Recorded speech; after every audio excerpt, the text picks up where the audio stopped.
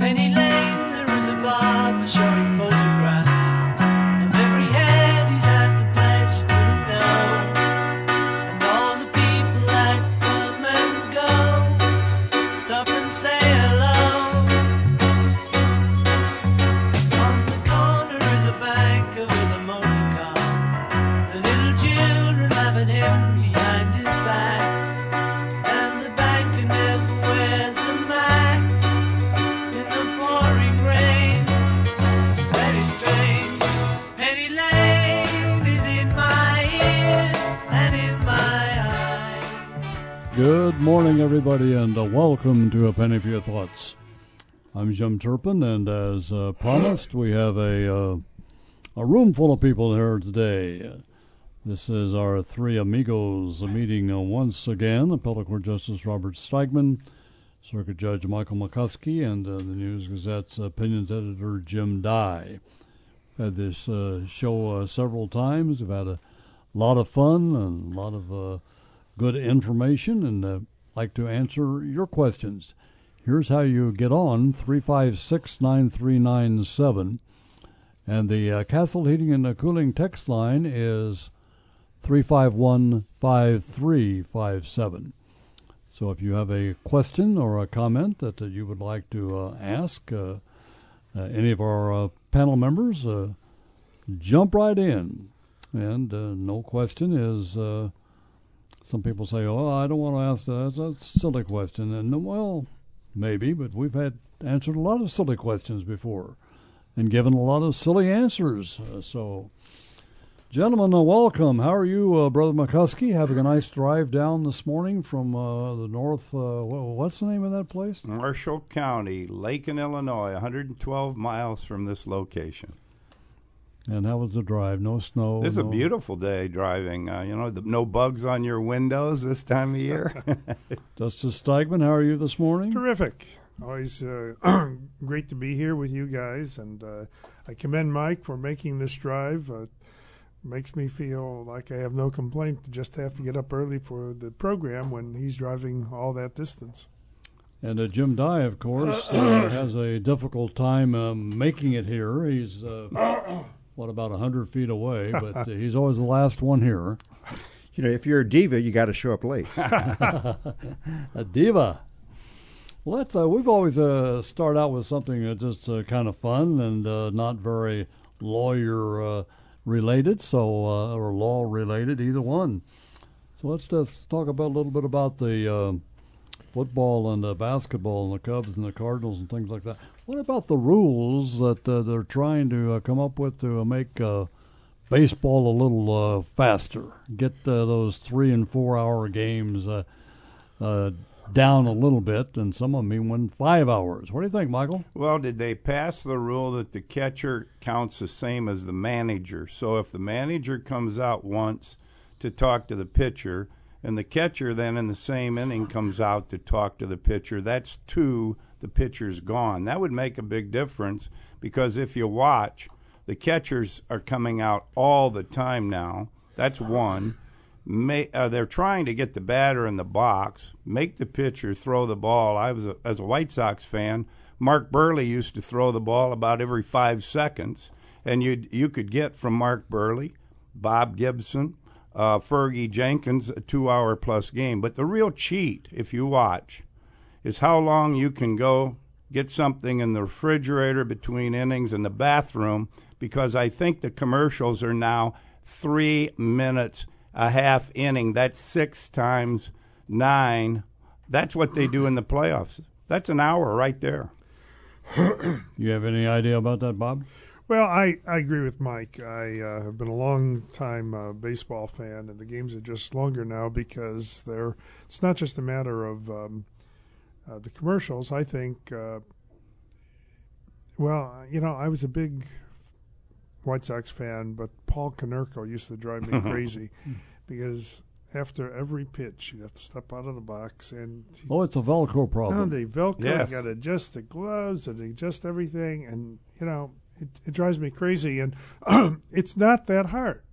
As Mike says, just say you're in the box. You have to ask permission to step out, and it's not going to be granted easily or for a long time, but just say the ball's back to the pitcher. He's going to throw it in, 10 seconds, Mike? Shit. 20 seconds used to be a rule, but just throw the ball because it's really affecting the game. It's just taking too long, and there's too much of this dancing around. The other thing is there only one guy in New York watching 15 different games? Sometimes the people in the stands know within 30 seconds the guy was safe at second base. It wasn't close, and 5 minutes later you get the same call from New York. Jim Dey, you and I were talking about basketball and the basketball scandal, if it turns out to be that. All these guys, assistant coaches, are getting arrested, and Bruce Pearl is kind of in the headlines. I think our buddy Bruce now. is in trouble. Is that what you think? That's what I understand. I mean, they charged one of his principal assistants, Chuck Person, I think. He was actually indicted. I understand that Auburn is conducting an internal investigation, that Bruce Pearl isn't cooperating. So the name Bruce Pearl probably doesn't mean a lot to people who haven't been following Illinois basketball, but for those of us who've been around since the mid-'80s and watched what happened with the NCAA investigation involving Bruce Pearl and Deion Thomas, that's a name that's seared in our brain, and I'm sure there'll be a lot of Illini fans who are really going to take some. Was it Schadenfreude? Is that the word, Judge Steigmann? Yeah, you got it. If they see Bruce Pearl go down for a second time for misconduct, the NCAA star witness, this is going to be the second time. So, on the subject of sports, it's one other thing I wanted to mention, Jim, is there's a story from the Tribune 2 weeks ago about how the Pennsylvania governor signed legislation to legalize online sports betting in that state. And it goes back to one of my pet bugaboos that I'm forced to go out to Las Vegas to make sports bets. They expect to rake in $200 million annually from taxes and casinos, license fees. And, it's a voluntary tax. It's like the people who are silly enough to buy lotto tickets or whatever. Well, as Jim Thompson said, it's entertainment. No one can expect to win, but you put down $1 and you can have all these fantasies.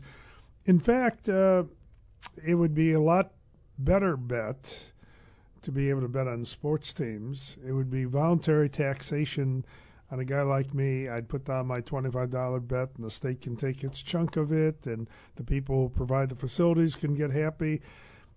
And I don't understand why it is, given our terrible financial situation, that the state doesn't even consider it. Is it the church lady factor again? They're trying to save my soul, keep me from demon gambling. Of course, I keep saying it's too late, ladies, leave me alone, but it doesn't seem to work. Jim, you wanted to talk to our two judges here about speculate a little bit about the validity of these legal charges. Well, yeah, I've read some legal commentary on the federal charges in the basketball case, and there's been some suggestions that maybe the feds are overreaching in some capacities. And I just wonder what, Mike, you as a federal judge, I mean, the federal government can do pretty much what it wants, but do you have any thoughts at all about, as a former federal judge, about the criminal charges filed in the basketball case? Are you talking about Patino or Pearl or no? We're talking about the guys that have North been charged. Carolina going to class. No. We're talking about, you know what I'm talking about. I do, but the interesting thing that people don't know, they assume that the Attorney General of the United States runs 94 districts. Wrong. I've watched Republicans. I've watched Democrats. I've watched 3 districts in Illinois. I've been on committees for all the time I was on the federal court, from judges all over, and you get to talking around a drink and you find out the 94 districts, the U.S. attorney in that district does what he wants, and usually the assistants do what they want. So there's no unified federal dumb down, do this. They can write those memos, but those people are like the United States senators. The Attorney General comes and goes. We stay for decades. Let's so I don't know who's doing it, but I can tell you it's not coming from Washington, D.C. Okay, let's take some calls here. JR is first. Hello, JR. How you guys doing this morning? We're doing great. What's on your mind, buddy? Do you think Illinois is going to legalize marijuana anytime soon? They could use the money.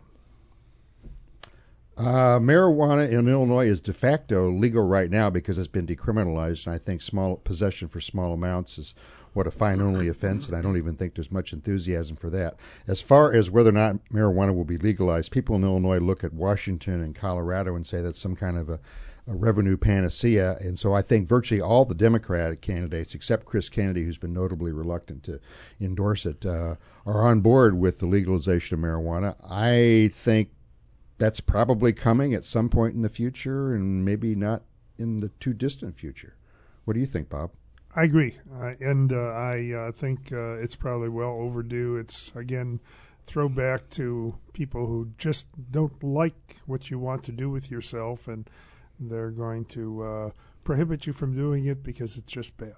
Well, enough of that. Let me throw in one thing that's interesting, because now I'm sitting in Peoria again, but sitting in the rural counties, I watched a dramatic difference from when I grew up to now.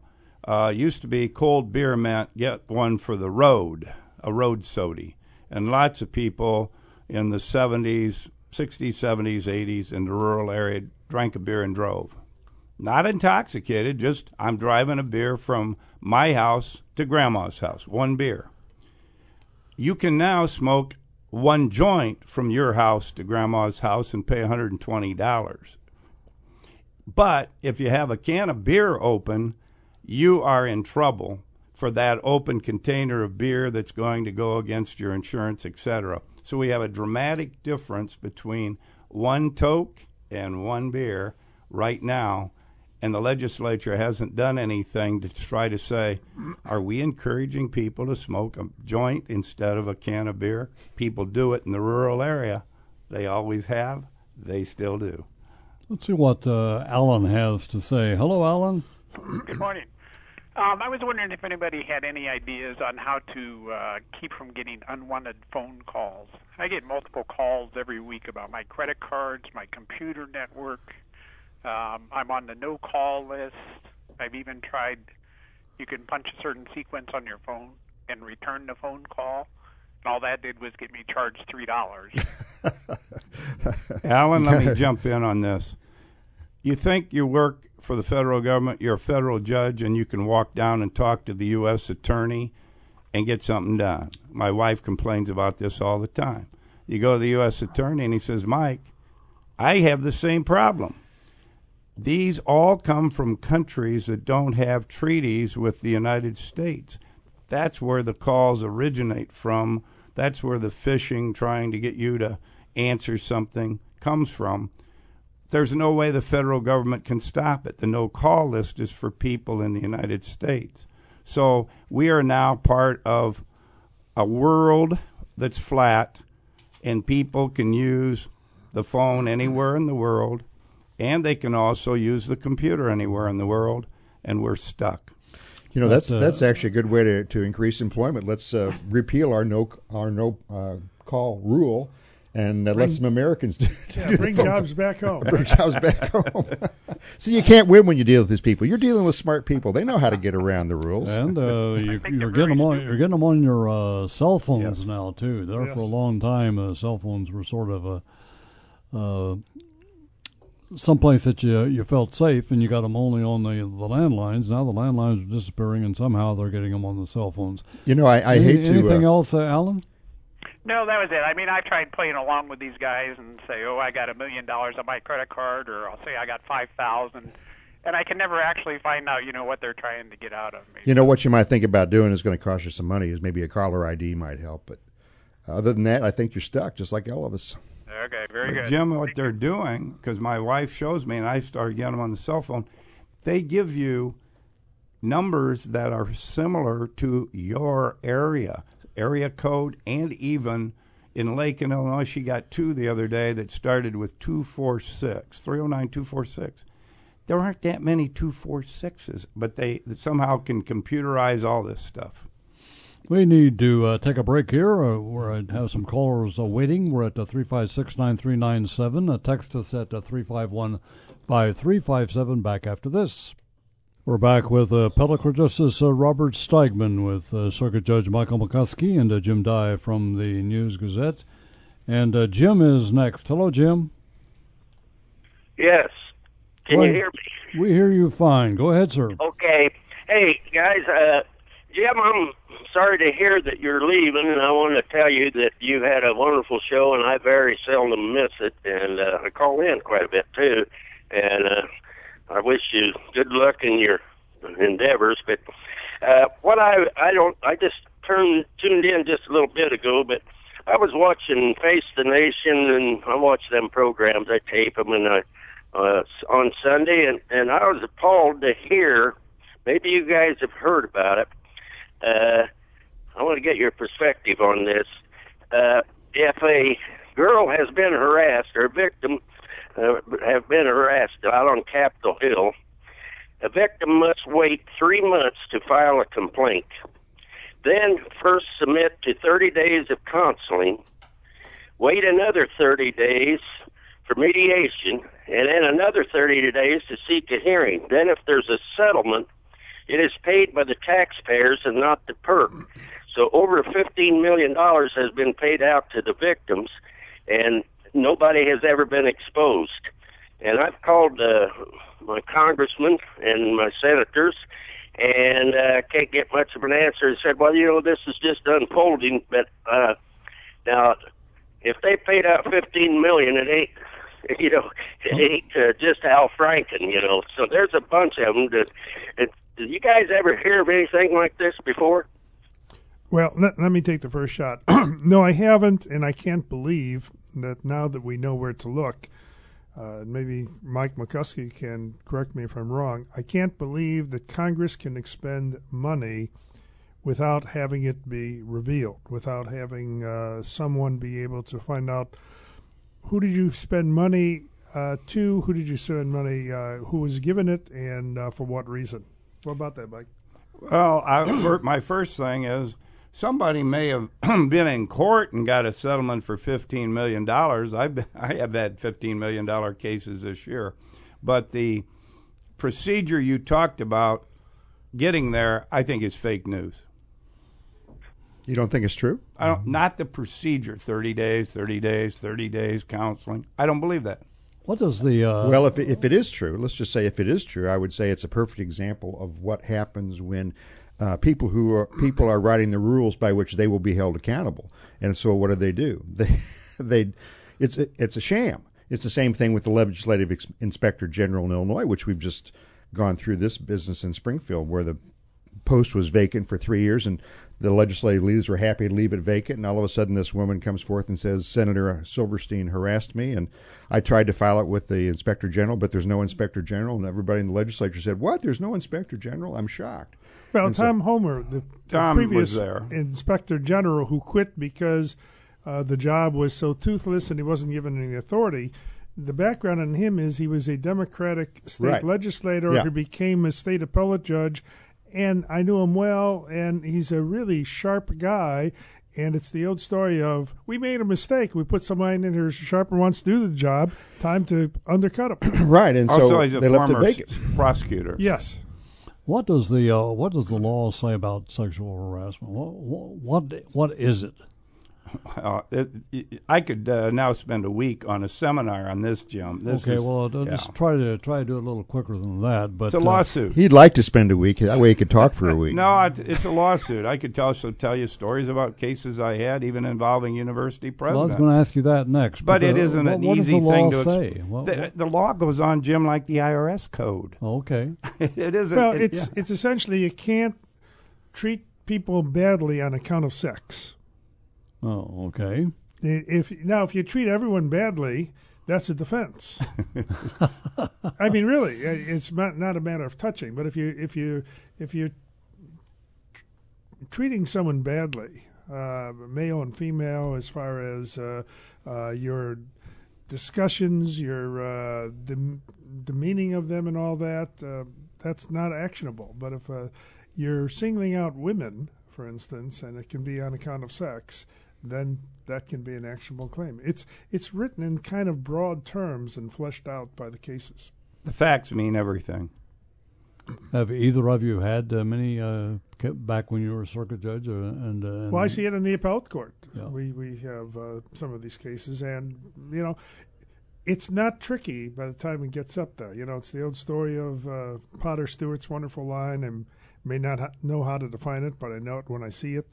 The kinds of cases we've seen, if the trier of fact believed the complainant, this is not a tricky case. It's like Charlie Rose, by the way, who's the epitome of smugness. As someone who's had occasion to watch this guy for years and before I could turn off the channel, he's the kind of stuff he did and that Weinstein did. You don't have to be checking in the statute book, say, gee, is this covered? You bet. Well, I think it could almost be covered as a criminal conduct in some cases, not just civil harassment. Glenn Beck, who's on radio in Peoria, used to be on Fox and CNN and other channels, but he's on radio now, and he said something interesting yesterday. He said, watch the politics. If it's a Democrat that's accused of doing sexual harassment, the Republicans attack him, the Democrats find an excuse.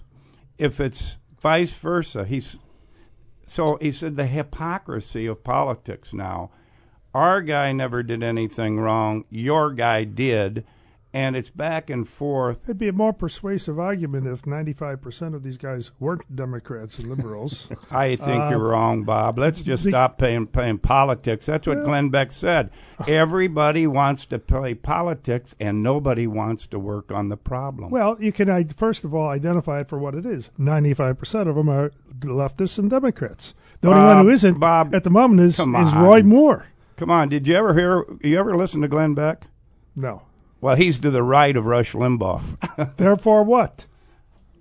That makes him believable? I can't educate you. You're too political. Okay. Well, the problem is not the behavior; it's the power that the individual holds. So the Democrats don't want to lose Al Franken in the Senate because the Senate's closely divided, and they lose his vote. The Republicans have the problem that Roy Moore is the same thing on the other side. If Roy Moore loses in Alabama, then the Democrats are only down 51-49 instead of 52-48. So it's not that they're going to excuse this guy. It's that we need his power, so we have to live with it. We need to break for the news headlines here. We have several callers waiting. Got a good discussion going. We'll continue, but Brian Barnard has the news headlines, and we'll be back and continue right after that.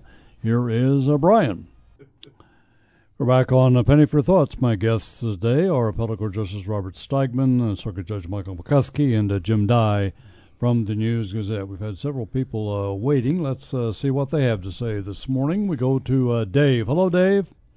Hey, good morning. I was wondering, are judges required to participate in the judges' retirement system, or is there a mechanism, an option for them to participate in what? Elect not to participate in the judge retirement system, hence paying the Social Security? Well, in Illinois, you become a member unless you affirmatively choose not to, like within the first month of being elected. At least that's the way it was when I was first elected. And once that happens, then you're in the system, and you can't get out if you want to change your mind.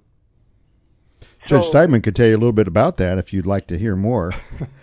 It's a wonderful system. It's actually the best retirement system in the world. The only trouble is you have to retire to take advantage of it. So I'm at loggerheads on that. I once had the pleasure of watching Judge Steigmann represent court in some litigation that he filed asking to be released from participation in the judicial retirement system. And it was amazing to watch the judge rule against the judge. I lost. He lost. You know what they say about it? A guy who represents himself, There you go. A lawyer who represents himself in court has a fool for a client. But anyhow, I thought you made a brilliant argument, and that judge wasn't smart enough to accept it. Well, Dave, you have to jump in here if you have a follow-up. Yeah, I was wondering, so has either Judge McCasey or Steigmann, are you eligible for Medicare? Everybody's eligible for Medicare at age 65. I signed up. I don't know if Bob did. Well, how was your Medicare eligibility determined if judges don't participate in Social Security? I did participate in Social Security for more than 40 quarters before I ever became a judge. See, I'd like to be a judge at 18, but I started working. Once you get 40 quarters, you're in Social Security. Some of the judges complain that we don't get much benefit from Social Security other than eligibility for Medicare. However, Bob and I keep working. I pay a huge Medicare premium that I've never once had a Medicare claim. Yeah, in my case, I have health insurance through the state health policy, and whatever the policy is what I get. I've never signed up for anything special as far as I know. Did you sign up for Medicare? Let's go to Bob. Hello, Bob. Hi, thanks for taking my call this morning. My three topics this morning are going to concern the Constitution and what the Founding Fathers were thinking when they did gerrymandering, the Electoral College, and gun access. And so I'll let you touch those topics. I don't think they actually did anything about gerrymandering. No. They, specifically the subject of gerrymandering, guns, I think it's pretty clear, the Second Amendment. And what was the third thing you mentioned? The Electoral College. Oh, the Electoral College. No, the Electoral College is, I think, a clear example of how we are a federal system, and it's to give protection and importance to the states so that you have to carry states to be elected president, so that even though, as Hillary likes to point out, I won the popular vote, well, you got all these votes in California and New York, which puts you over the top of the popular vote, but that doesn't matter. For the same reason, by the way, that the Founding Fathers had the wisdom in the famous Connecticut Compromise to come up with a bicameral legislature, so we have representation by population in the House of Representatives, which accounts for why I think California is like 52 or something like that representatives in Congress. Yet in the Senate, we have 2 senators per state, notwithstanding population. So Alaska and Wyoming, I think, are the 2 smallest states in population. They each have 2 senators, as does California. And I think it was a brilliant compromise because our states are important and our federal system is important. And that's one of the ongoing battles, as a matter of fact. There's a lot of people in Congress, regrettably from both parties, ignorant Republicans, as I like to deem them, who don't have enough respect for the federalist system and who believe, as do so many Democrats, that if there's anything the federal government should do, it can do it, and it's empowered to do it, and that's just not the way things should work. On gerrymandering, it's really interesting because it comes about, it's been done for over 100 years, but it comes about when you have the House and in our General Assembly, the House and Senate of one party, the governor of one party, and then I'll tell you about, everybody assumes this can be done every 10 years, that when the census comes out, and then redistrict the state politically. I think it's 30-some states now have absolute good gerrymandering. They've run the table. Illinois is one of 8 Democrat states, and there's over 25 or 6 Republican states, which is why I believe the House of Representatives is going to stay Republican for a long time. So there's nothing illegal about gerrymandering. Both parties do it, have done it, but Tom DeLay pulled something in Texas that most people have not followed through.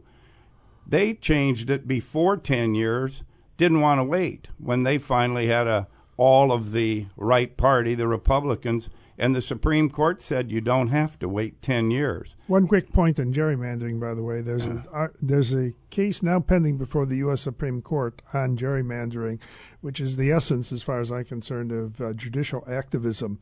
We had, despite it's been 200 years of gerrymandering, and despite prior decisions of the U.S. Supreme Court saying this is a matter that's left to the legislative bodies, we now have an argument being made that, it's just not good policy. And if it's not good policy, then by God, it must be against the Constitution. And the U.S. Supreme Court has this case now pending, and I think it would be awful if the U.S. Supreme Court somehow were to come down and say, no, this is it's a violation of constitutional rights to politically discriminate on the basis of party as you district your new congressional and House and Senate districts in the House, State House. And it's crazy. It's awful. The Seventh Circuit bought this argument to its discredit, and hopefully the U.S. Supreme Court will reject it. One minor correction on that. The Seventh Circuit didn't buy it. There was a special 3-judge panel in Wisconsin that heard it initially, and it's being appealed directly to the U.S. Supreme Court. Yes, thank you. Okay. Yeah, Bob is absolutely right. The Wisconsin case has the real potential to kind of turn the system upside down. So we'll have to see where that goes. It's going to be 5-4.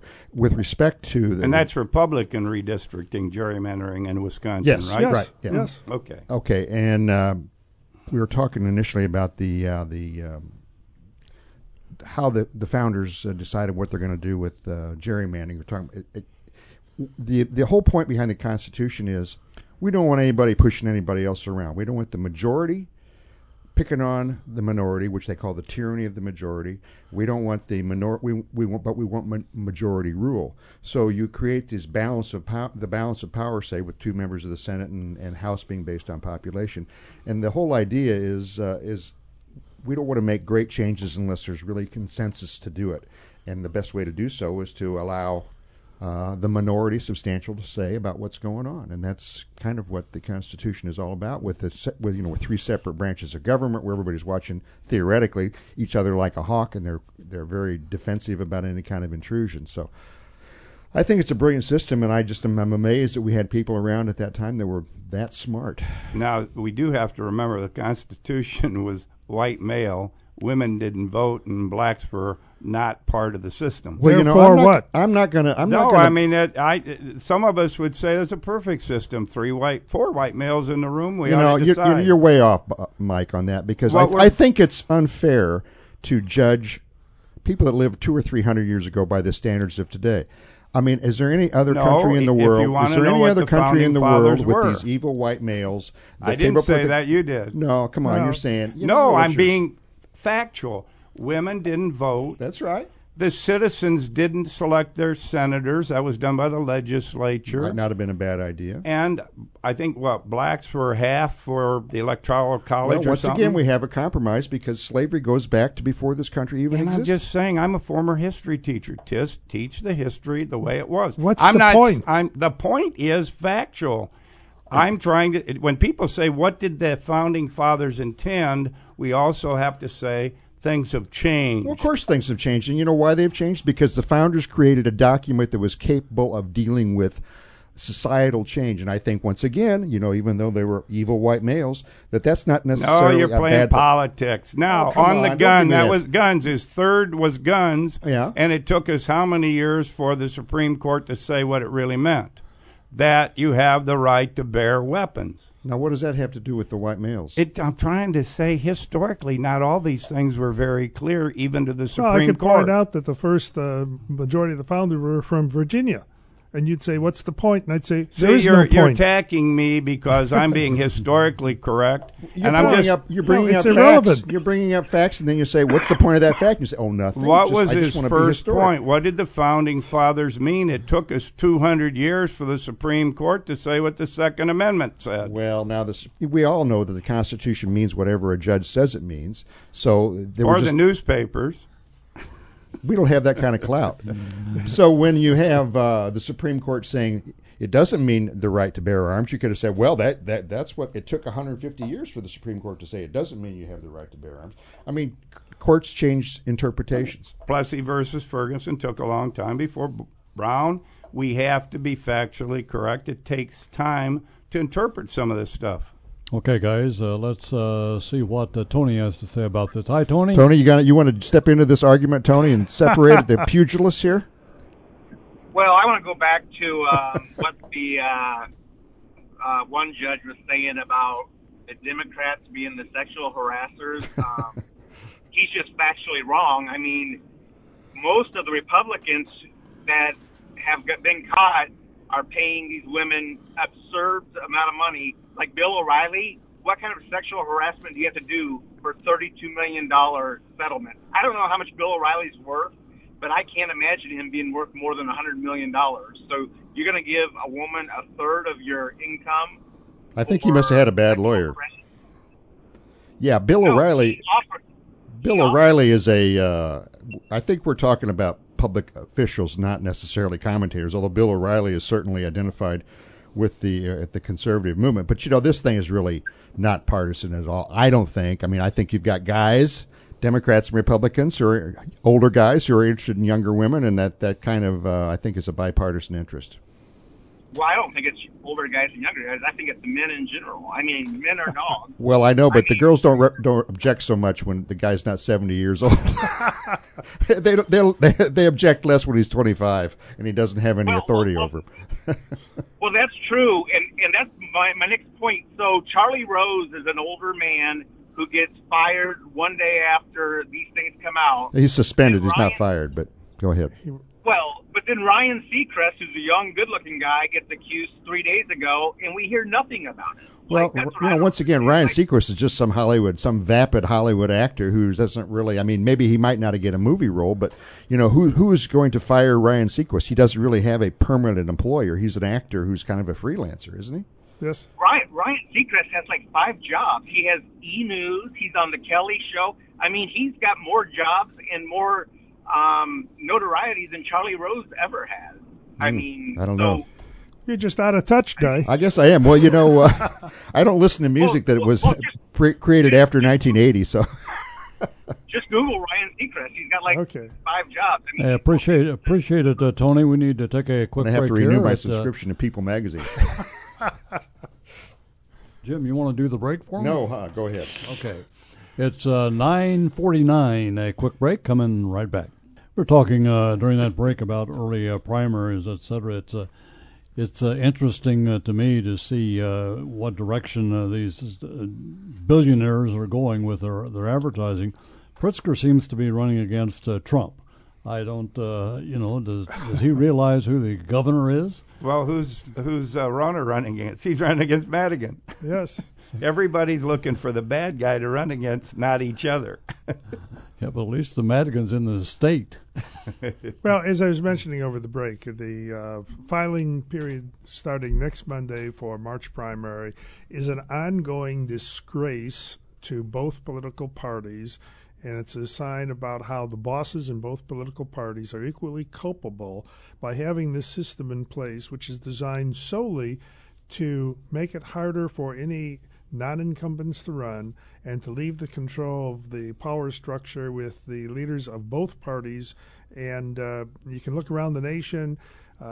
Some states don't have primaries until September before the November election. We could easily do it in June or July. It should be done then in non-presidential years, which is 2018. Well, how has that changed? How do you get it with changed? the legislature? And in fact, there have been bills introduced in the legislature, and the Tsar of Madagascar doesn't like this idea. But I don't blame Mike Madigan, because this is a joint enterprise. Thompson, Edgar, Ryan, all the Republican leadership, they think this is just fine too, and it's a disgrace to both of them.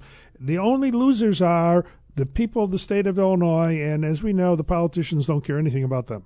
And the way you hide it, Jim, is you say we want to be, so we're considered for the presidential election that our choice for the nomination is early, but it's really about everybody else. Yeah, and that's a presidential year. It's a colorable argument, as they say, in 2016, 2020. There is no colorable argument in 2018 and why we have this early primary, other than to make it advantageous for the political leadership and to make it difficult for the people. We only have a couple of minutes. No, we got about 5 minutes left before we move on to some other big topic. But quick point. You have something to add to that? Jim Dey made a point about this gerrymandering case and about how things are up before the U.S. Supreme Court. And I'm really concerned that apparently it's Anthony Kennedy, once again, who has the votes in the balance. And one of the interesting things to point out is, isn't it amazing how the conservative justices on the court, supposedly conservatives like Kennedy, sometimes go left, but the leftist justices never go right. For instance, I'm a careful watcher of the U.S. Supreme Court. I do not remember the last time ever that the discussion was on some important case, such as the Obamacare decision that came up several years ago. How's Ginsburg going to vote? Where will Breyer be on this? How will Kagan vote on this matter? Somehow that's never seems to be an issue, Mike. It's only how will the Republican appointees judges go. And literally in the last, can you recall, I can't, this is not hyperbole, the last time there was what could be viewed as a political sort of case like Obamacare, where a Democrat appointee to the U.S. Supreme Court did not follow the party line. No, they've been in the minority for 60 years. That's why the swing vote has always been a Republican, whether it's Kennedy, Sandra Day O'Connor. But if we go back a long time, we have people who've been considered bad appointments. Also, Whizzer White was one who usually voted with the Republicans and was a Kennedy appointee, but that's a long time ago. You're dead right. Yeah. And that's why. So we have David Souter, and we have Sandra Day O'Connor, and we had Brennan, who Eisenhower said was the worst damnful mistake he ever made in his life. But he owed that because he had made a deal with the Republican power brokers in New Jersey to let Brennan get the job, so of all things. Let's put an idiot on the Supreme Court. I always like to remind people the Supreme Court has had a majority of Republicans appointed for over 50 years. Let's go to the phones for Eric. Hello, Eric. Hello, Jim. Hello, judges. Good morning. Listen, back to your Mike said he was a history teacher. Yes, I was. Yeah, here's what's at hand here is revisionist history and taking history out of context. You're cutting out on us a little bit there. I said taking history out of context is a major problem right now. You know, events happen, you know, like you said, someone said 300-400 years ago, and you judge them by the standards of today. Well, none of it's ever going to wash. You know, I mean, take slavery. I mean, those people were sold into slavery by their own people. You know, I mean, there was slavery before the slaves came to the United States. It's all biblical times all across the world where people of power have indentured or, you know, appropriated other people. There's nothing unique to the American experience or the North American experience regarding that. You know, now, history is an ugly thing. It's essentially one conquest after another.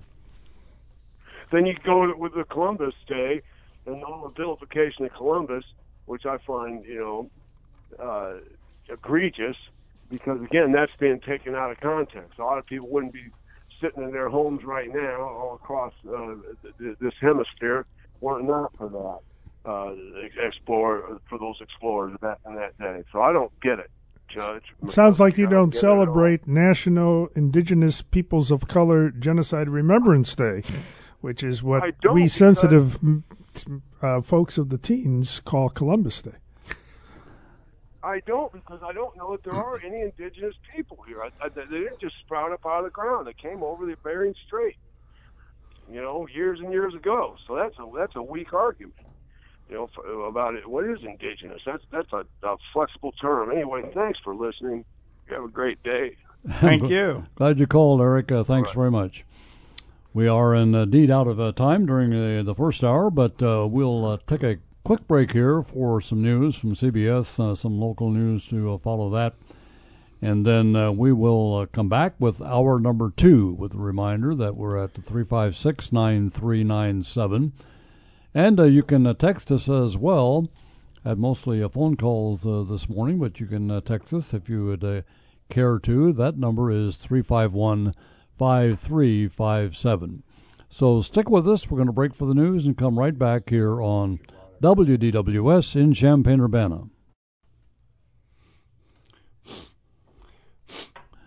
Welcome back to hour number 2 of Penny for Your Thoughts.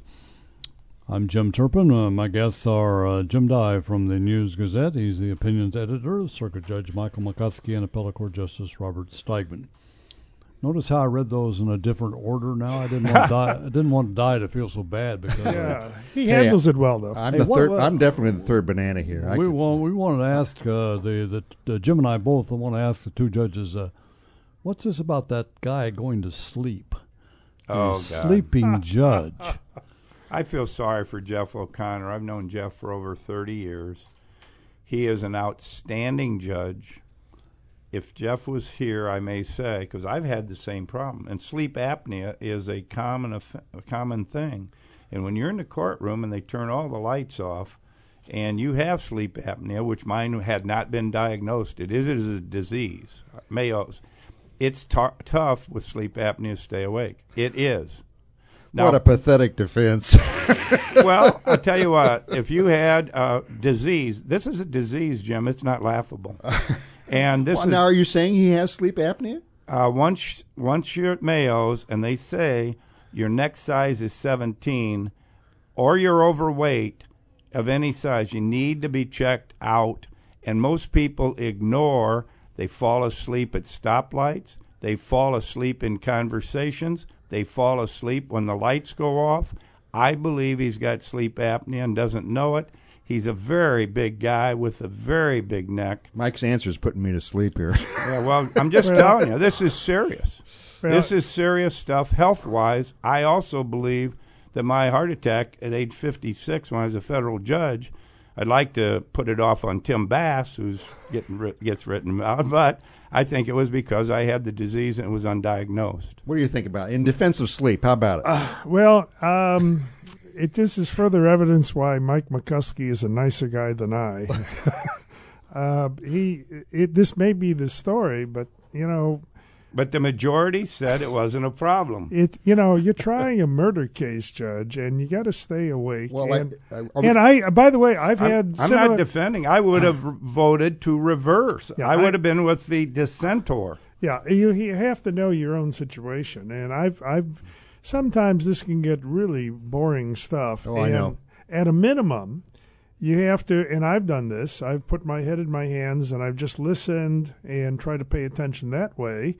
But to actually fall asleep, I think what you have to do, it's kind of like driving. Pull over. What you have to do is, if you literally can't stay awake, who's in charge? Just say, call a recess. We're getting time to have a recess. And now, for the this listeners, is bad. For the listeners who aren't familiar with this, we had a murder trial in which the judge briefly fell asleep during a video presentation of some evidence, and so the defense said, "Hey, we got to have a new trial," and they went to the appellate court, and the appellate court ruled 2-1 that it was harmless error. So now we have judges that now have legal authority to sleep in the courtrooms. And the interesting thing, Jim, about the majority.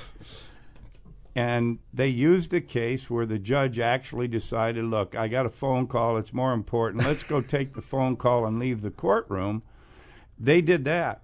The dissenter said, don't you leave the courtroom when you're asleep? Yeah. So did you think the dissent had the better argument? Absolutely. Yeah, I did too. Did you? Yes. I thought it was pretty persuasive. At the same time, I thought, well, it certainly looks bad, but in terms of affecting the outcome of the trial, I don't think it probably. No, but there's certain procedures you have to follow. You're not the guy on trial. Yeah, either. This might be murder. called structural error. Yeah. That even the question, and it's a good question. There was an error here, but was it harmless? And right. You can ask that question in most instances, and if you think this guy was so guilty, we're going to say the error was harmless and affirm the conviction. In this case, this was a multiple victim murder trial, and the evidence was overwhelming. It was, but there's structural errors, like when a judge walks out of the courtroom. That's what the case Mike's talking about. Yeah. Took a phone call and told the lawyers, "You guys keep going."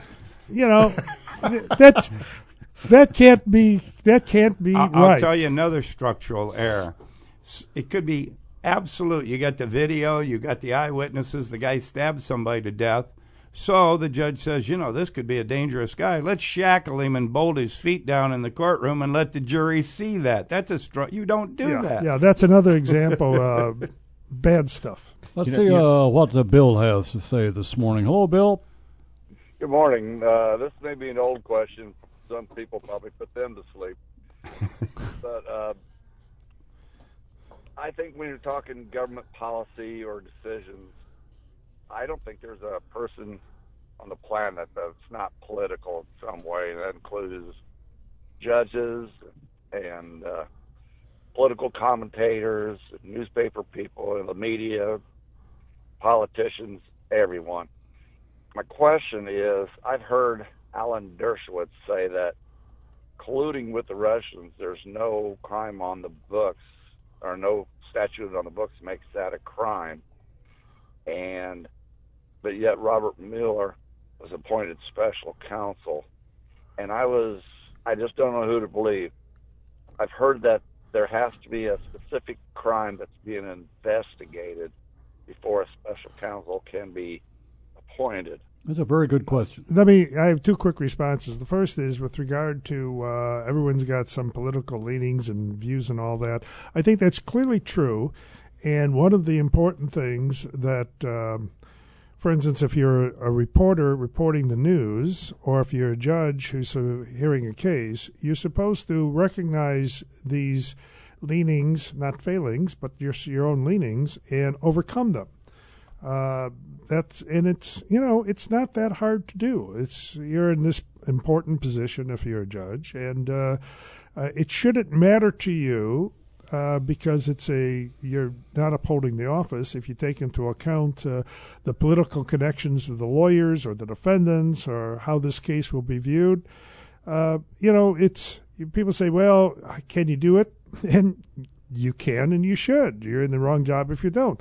I think news reporters, when reporting the news, might be aware of their own biases, but they ought to report it objectively. And the key is so that someone reading the story wouldn't be able to tell what the personal biases are of the guy reporting the news. Now, going back to collusion, it's been over a year now we've been hearing about collusion, and the wonderful thing about that term is how amorphous it is. I've on this program we've had that discussion. I say, what does that mean?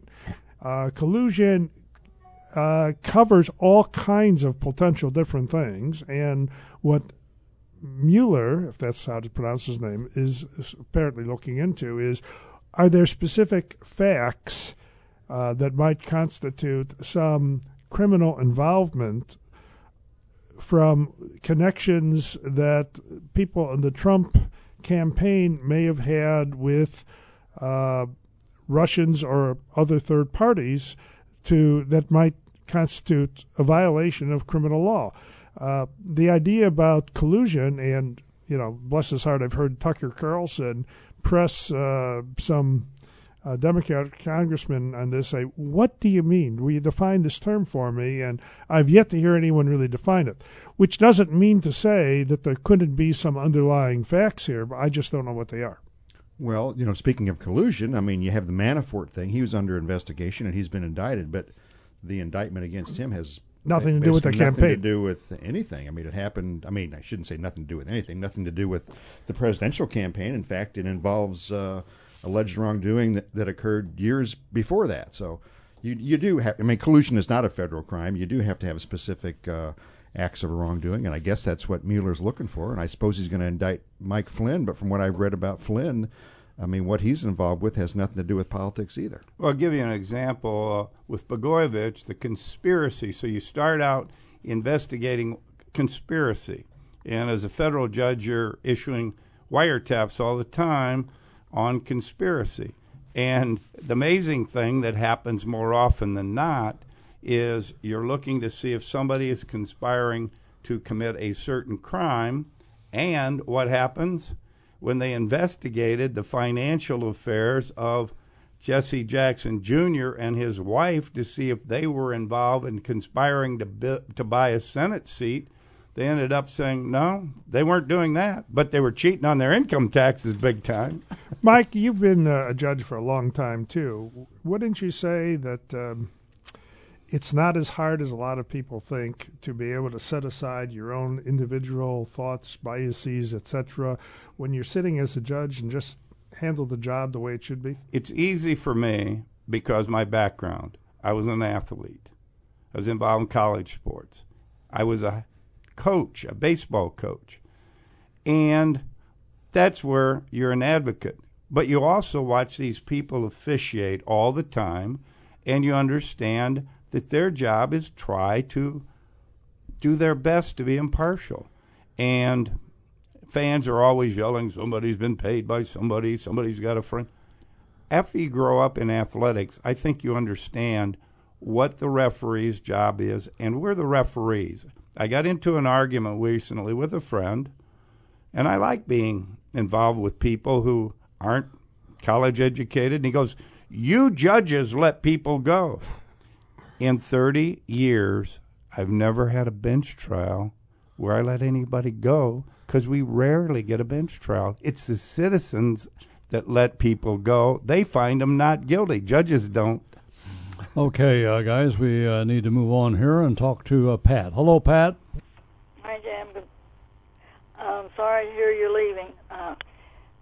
With this apnea that we're talking about, sleep apnea, don't you wake up during the night? No, you stop breathing. Yes. Yes. Okay, there's such a thing called narcolepsy where you fall asleep but you don't do like apnea.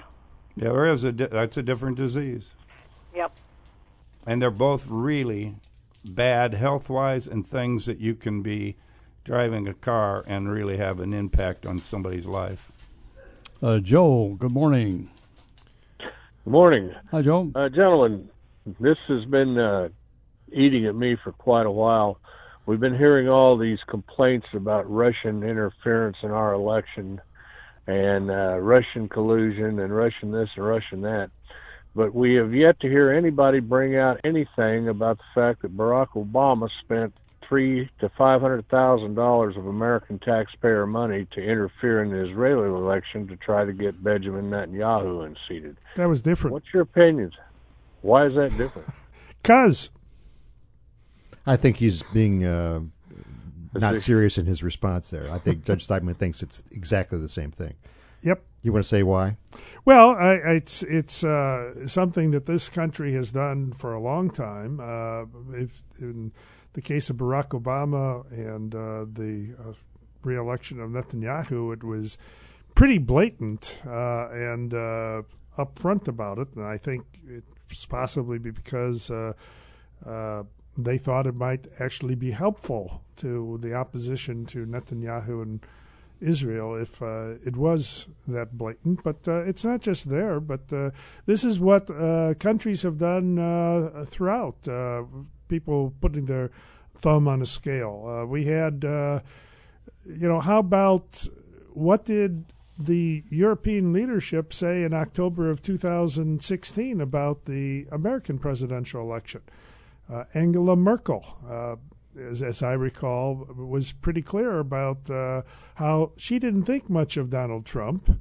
Was that collusion with the Democrats? Was that something to put the thumb on the scale? It's, in my judgment, a lot to do about nothing. This is just like even our friends spy on us and we spy on them. Angela Merkel's telephone was tapped and Barack Obama had to apologize for that. This should be greeted with a big shrug, and the notion that this affects the legitimacy of the election because of something the Russians may have done is just silly.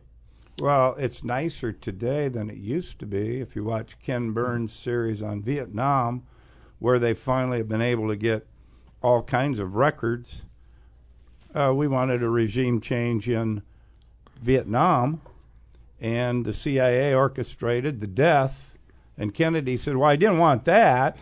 I didn't want him dead. So historically, the CIA, we've killed people to have regime change. Now we just try to do it through the political process. We go to Kathy. Hello, Kathy. Hello. I was wondering if your guests might comment on how the protesters were handled during the U of I homecoming parade. I'm just wondering if they think that they should have made the move so the parade continues. Should they have been arrested? Just curious how they feel about how it was handled. Well, I defer to Mike McCuskey on this. I wasn't here. He's a fellow who's been on the Board of Trustees of the Illinois State University. He's dealt with university administrators a lot better than I.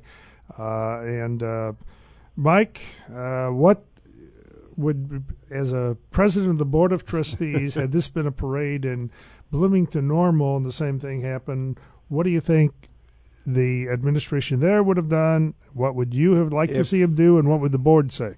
If we would have known, first you have to know, and then tell the university police that nobody's going to block the parade, whether it's the president or Tom Kasich with the Cub fans at the end of the parade.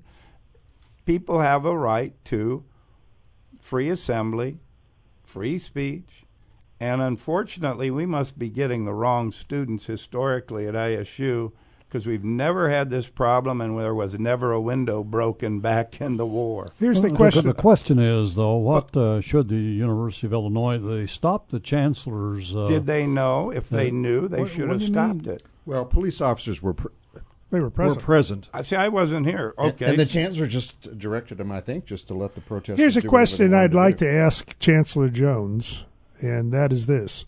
Had the same actions been taken to block the parade and block his car by the Honor the Chief folks, would his attitude have been the same? That's the question.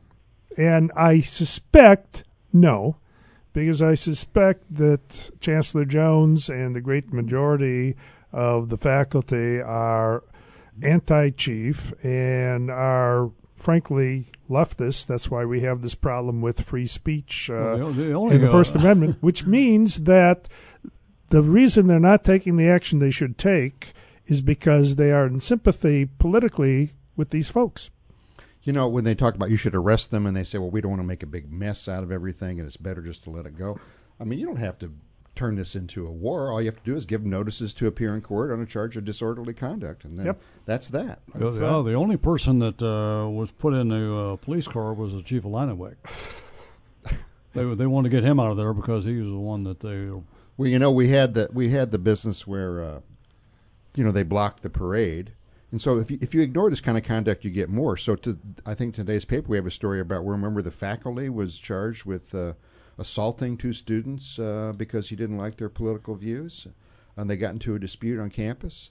You know, you have to put some restraints on people's behavior, otherwise they will run amok. I think the former president of the Board of Trustees of ISU had a good description for university administration in this regard as being gutless.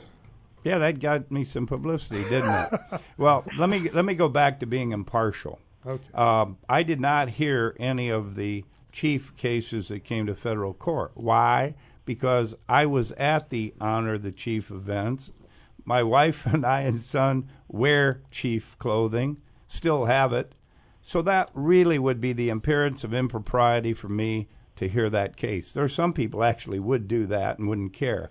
But that's how you try to be impartial when you have a belief that you believe would override fairness.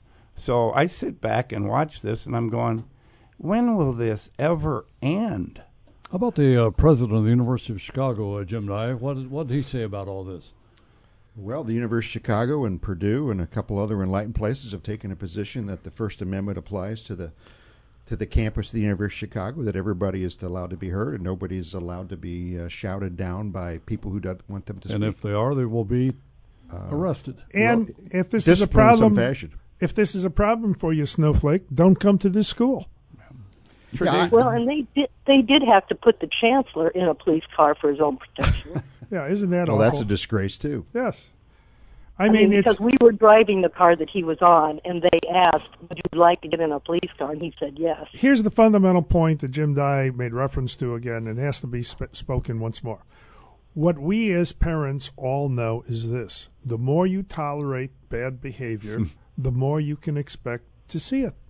What's the issue? So if you tolerate bad behavior, if you tolerate people screaming and disrupting and not permitting speakers to be heard, if you tolerate confrontations like this where they're engaging in a criminal act, blocking a lawful parade, then and you're agonizing over what to do about it, you shouldn't be surprised that you get more of it. Well, thank you, Kathy. We appreciate your call. We're running into the 10:30 news here in just a moment. Any final thoughts on that? Yeah, I was going to say the perfect example of that is that at the University of Oregon, where they ran the president of the university off the stage. He was about to deliver a State of the University speech. The protesters ran him off the stage, took over the event, shut the whole thing down, and then for some reason, I don't know what happened to the university administration, they decided that some of these kids should be subject to discipline, and the outrage among those being targeted by discipline for the fact that they're being targeted for discipline has been extreme. I mean, and the faculty, they can't believe that they're being held accountable for Yes. and they think it's a wrong thing. Well, that's what happened. I guess I'm glad that I graduated from someplace other than the schools we're talking about, because the governor would have appointed me on the board of trustees here instead of at ISU, and I would have been a problem, because I agree with everything you say. And in 10 years on the board of trustees, 7 as chairman of the board, I never had any of them. What was that word you used? It starts with a G? Gutless. Gutless, yeah. I thought that was I mean, I think it's fair to point out that we are talking about a minority of a minority of a minority of the students on campus. but if you allow them, as I know. Bob I'm said, just saying that they're not all doing That's that. the one we're reading about, though. That's the ones that are in Absolutely. the No headlines. question. And I think, unfortunately and regrettably, a majority of the faculty who is in sympathy with this. That could be. We need to stop now at 10:30 for the news headlines with Brian Barnhart. Back with our final half hour with our panel after that. Here's Brian. Welcome back to our final half hour with the panel. We're at 356-9397. Text line is 351-5357. And we go to Eric. Hello, Eric. Good morning, gentlemen. I apologize in advance. I had kind of asked this question when Jedi was on once before, so I wanted to kind of direct it at the judges. Regarding the Christensen case that's going on in Champaign right now, I just wondered your gentleman's take on the fact of when the federal government appears to have this case down cold as far as all the facts and all that are pretty hard to dispute, what advantage is it for Mr. Christensen to draw this all the way out to take it to trial, go to the end of it, instead of, working with him or working on a deal as far as trying to resolve sooner rather than later, dragging it out? Well, you have to remember first that the Constitution allows the defendant the right first to choose whether he wants a jury trial. And if he wants a jury trial, that's the constitutional right of the defendant, not his attorney. So if the attorney says, we'd like to work out a deal, we'd like to have you cooperate, we'd like to have you do this, if the defendant says, I want my jury trial, he will get the jury trial. The other thing is, to the credit of the federal government in this case and the defense attorneys, this case is not being tried in the press or even being talked about in the press, and it shouldn't be. I know we're all curious about it. But contrast that with the Civ in Washington, D.C., where, by the way, all these leaks about what's going on with Robert Mueller are violations of the law. And somehow CNN and the other news broadcasters don't seem to be bothered by it or mention that.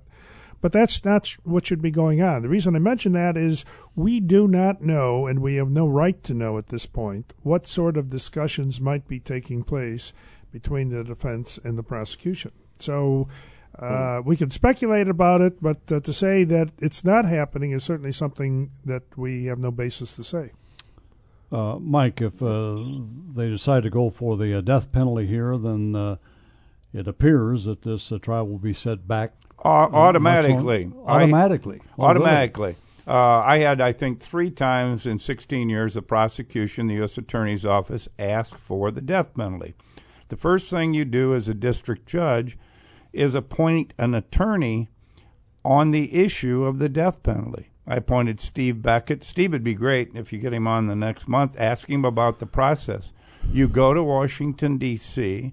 The Attorney General appoints, because the Attorney General is the chief prosecutor on these matters, a 3-lawyer from the Justice Department panel to hear evidence and argument as to why there should be a death penalty.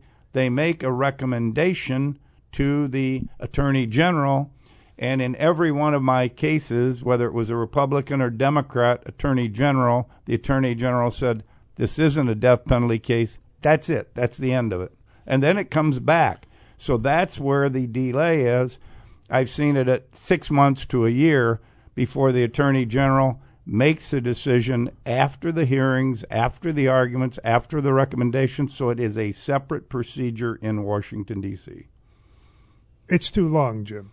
Mike has described it correctly, but there is no reason, and it's one of the great embarrassments. I've been now involved in judiciary for going to be starting my 42nd year, and one of the really great embarrassments has been how long death penalty litigation has taken, that people have been on death row for 10 years or 15 years. It's outrageous.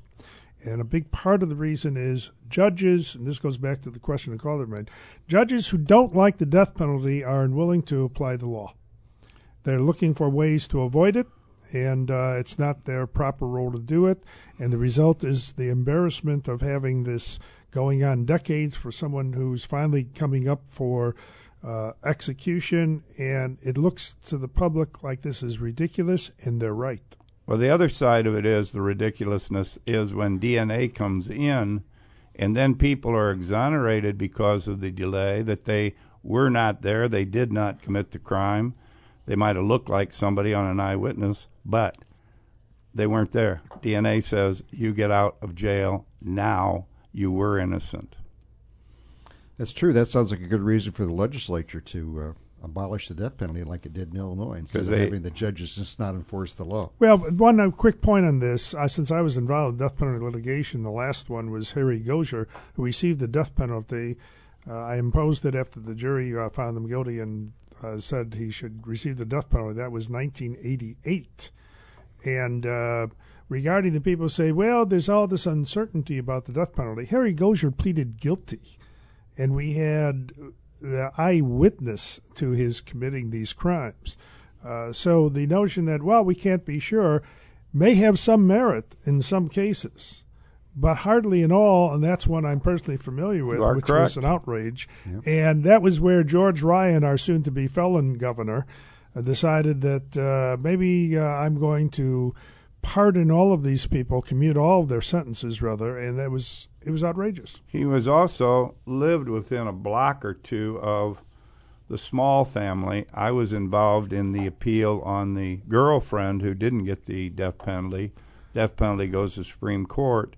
And so the person who was on death row for killing a personal friend down the street from George Ryan was let go when George Ryan pardoned everybody. So he was somebody who pardoned people he didn't know and pardoned that was people. the small kidnapping case. Yeah, Harry Gosier where had they buried the guy alive. Yeah. Gosier had been 13 years on death row, having pleaded guilty when this commutation occurred from George Ryan. And the question is, why was that? The case had been through the Illinois Supreme Court multiple times, and including through, I like to say, an idiot federal judge who granted a habeas corpus hearing only to have the Seventh Circuit say there was no basis to it. I wound up testifying at that hearing because, you spent an hour and a half taking guilty plea, but was it appropriate, Judge? And I looked at him like, what are you talking about? And the Seventh Circuit said there was no basis to even do this. But still, we got 13 years going here, and it was a prime example that I was personally familiar with of a failure of the system to properly handle these cases. 10:44, we need to take a quick break. Back to the phones right after that. I forget the name. It was the Latino federal judge. David Corr. We're back on Penny for Your Thoughts. I'm Jim Turpin. We're visiting this morning with a panel, Robert Steigmann, Michael McCuskey, and Jim Dey. And we go to Anna Wald. Hello, Anna Wald. Good morning. I'm really enjoying the program, and I hate to interrupt it, but I had a young lady who came to me with a question that I could not answer, and that's why I'm calling to take advantage of your intelligentsia. This young woman is upset because she has a daughter who's going to Franklin Junior High School. And this woman wants her daughter to be motivated to get high grades. And she told me that they were not being motivated to get higher grades, but just by attending class, they could pass. Now, I just want to know what your people think about this.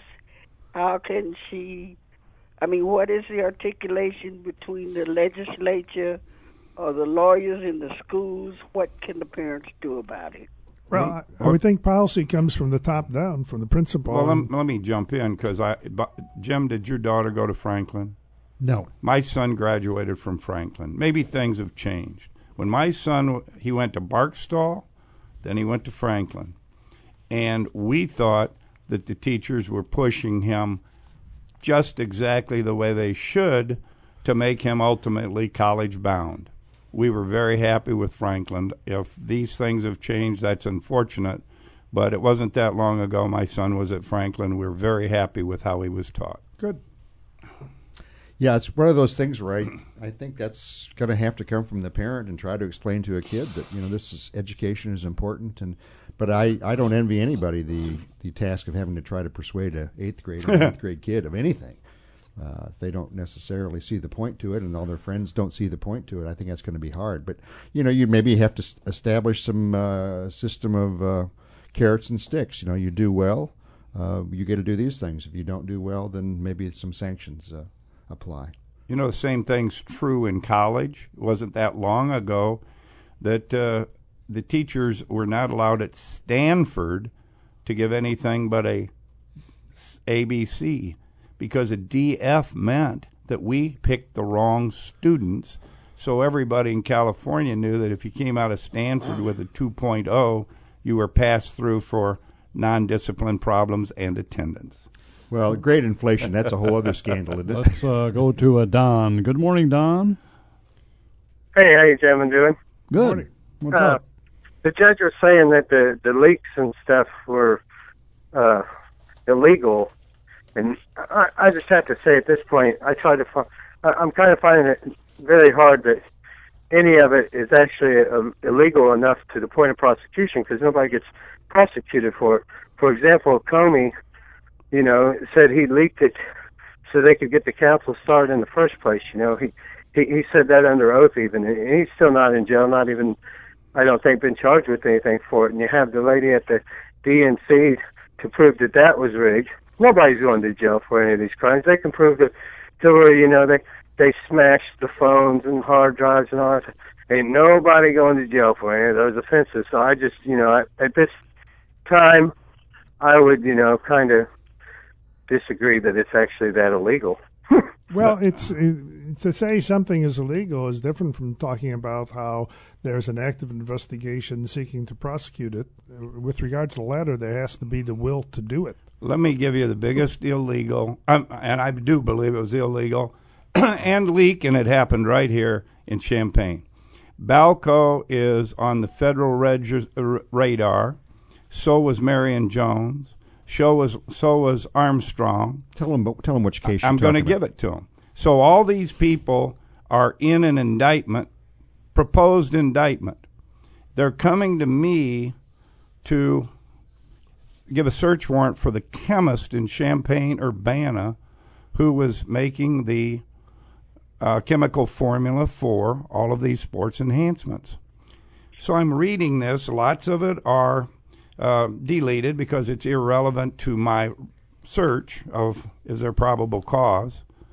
And when I'm done, I said to one of the federal agents from San Francisco, this thing is so big, if somebody leaked it, I would love to be involved in prosecuting and putting that person in jail because this is serious, serious stuff.